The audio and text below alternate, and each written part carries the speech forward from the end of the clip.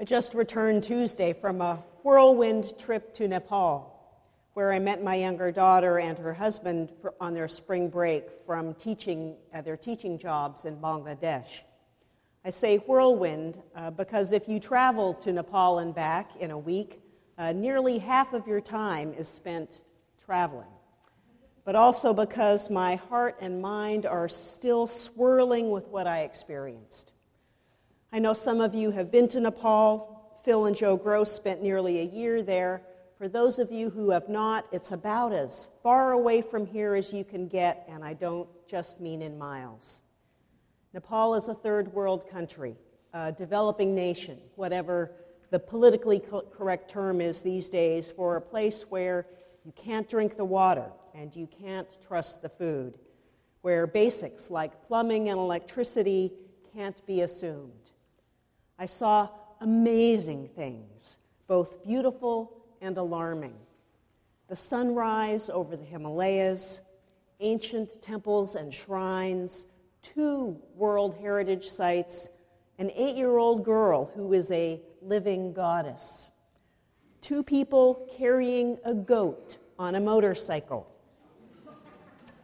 the river running through Kathmandu choked with garbage, dust and air pollution so bad that many people wear masks. And the things you can't necessarily see but hear about, the low literacy rate and appalling statistics about human trafficking. As I mentioned to a physician in our congregation last week, it's times like this when I wish I were a doctor, because then I could offer something real, something more helpful than my tourist dollars. In the face of Nepal's poverty and social chaos, I feel pretty helpless. Lord, if you had been here, my brother wouldn't have died, say the dead man's sisters, Mary and Martha, to Jesus. Who has not felt a similar pang during times of grief or tragedy, or when overwhelmed by monumental problems? God, where are you? God, couldn't you have done something to prevent this? God, why did this happen? God, I feel so helpless. This morning's story is highly symbolic, full of meaning and full of questions. Jesus says all sorts of things that not even the people right there with him understand, not to mention those of us trying to figure it out 2,000 years later and a half a world away. Why did Jesus lollygag? Why is he so extremely disturbed? The Greek word for greatly disturbed is a very strong verb here, when he could have arrived in time to heal Lazarus. For whom does he weep? For Lazarus? For humanity? Or for himself? Because this episode turns out to be the match that lights the fuse of the plot to arrest and kill Jesus.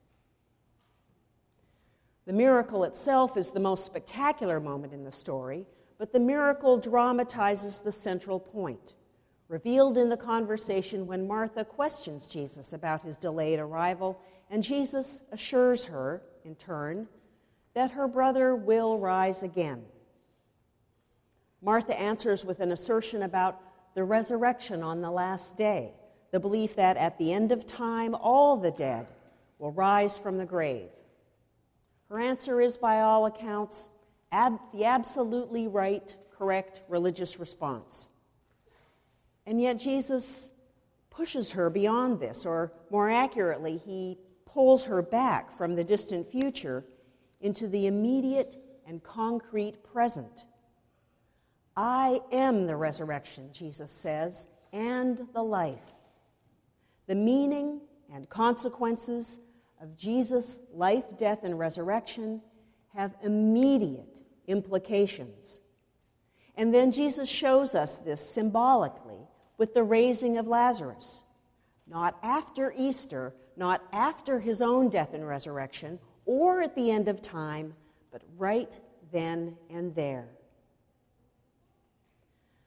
So the promises of God are not only about life eternal with God after we die or something that kicks in at the end of time. Rather, the gospel should make a real, concrete difference now, make things possible now, open up opportunities and options now, transform relationships now. The promises of God are present tense, not just future.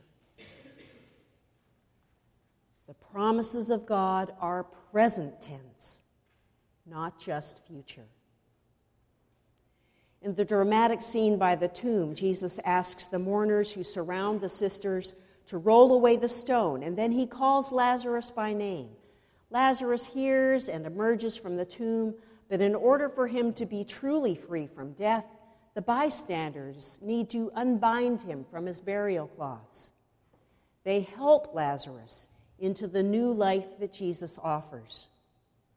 So both in rolling away the stone and in this unbinding, we see that Jesus' power over death, his power to give us life, is passed along to the community.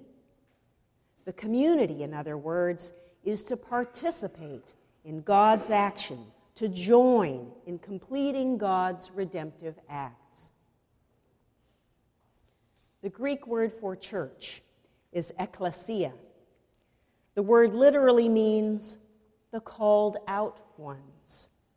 Like Lazarus, we, the church, are called out. We are called out from that which is death-dealing to that which is life-giving. As God's called out ones, we are to call out others and to do the dirty work of removing the wrappings that bind people to a living death, that hold them back from the life of love and belonging and connection that God wants for all of God's people. Today we celebrate that a lovely group of folks have chosen to become members of our ekklesia, our church. You don't have to be a church member to participate in our ministries. Our homeless shelter, which winds up for the season in the next week or so, is staffed by kids from the 4-H club and big-hearted neighbors in San Anselmo and folks from the preschool. Our work in climate change and social justice is open to anyone, and we are thrilled to welcome participation regardless of anyone's belief or lack of belief. But today we celebrate making a commitment to being ekklesia, the called out ones. We celebrate that intentional step of saying we are people who strive to dream God's dreams and live into God's plans. Lazarus will die again, but the community empowered to unbind and set loose will endure. Indeed, it has endured, persisting through the centuries in works of courage and mercy right down to this congregation. Even if we can't do everything, we can do something. And we do, because we work together and we are empowered by the Holy Spirit. I can't solve Nepal's problems, or global warming, or any of the world's problems alone. I can't solve the problems of human loneliness and grief and disease alone. But together, in little ways and big, we can respond to God's invitation to make a difference in this world right here, right now. With you, with each other, I am not helpless. I have hope. Yesterday, 9 folks from our congregation, including youth, went to a Stop Hunger Now packaging event. Diana referred to it with the kids. The event was at the Presbyterian Church in Chinatown. You can see photos of it if you go onto our Facebook page. The assembly line process combines rice and dehydrated vegetables and flavoring mix with vitamins and minerals into small meal packages. These meal packages are shipped around the world to support school feeding programs and crisis relief. If you hold one little packet of food in your hand, it doesn't seem like much.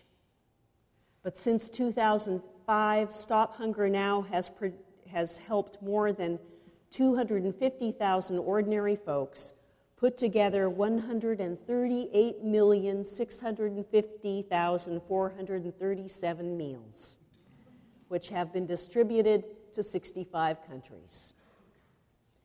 This effort is a terrific metaphor for the church, for us.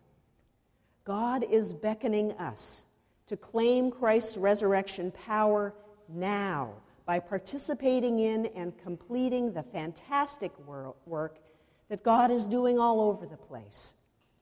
Through all we do and through our relationships, we, the ecclesia, the called out ones, are called to unbind, set free, release, and renew, to overcome helplessness with hope.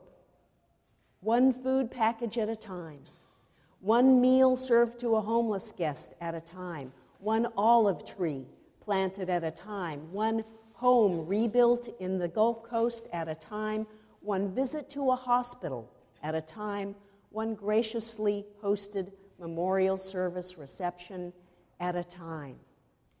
One child of God welcomed, loved, and included at a time. Thanks be to God for this church. May God continue to help us to claim our faith as a present tense invitation to live our promised salvation now. Amen.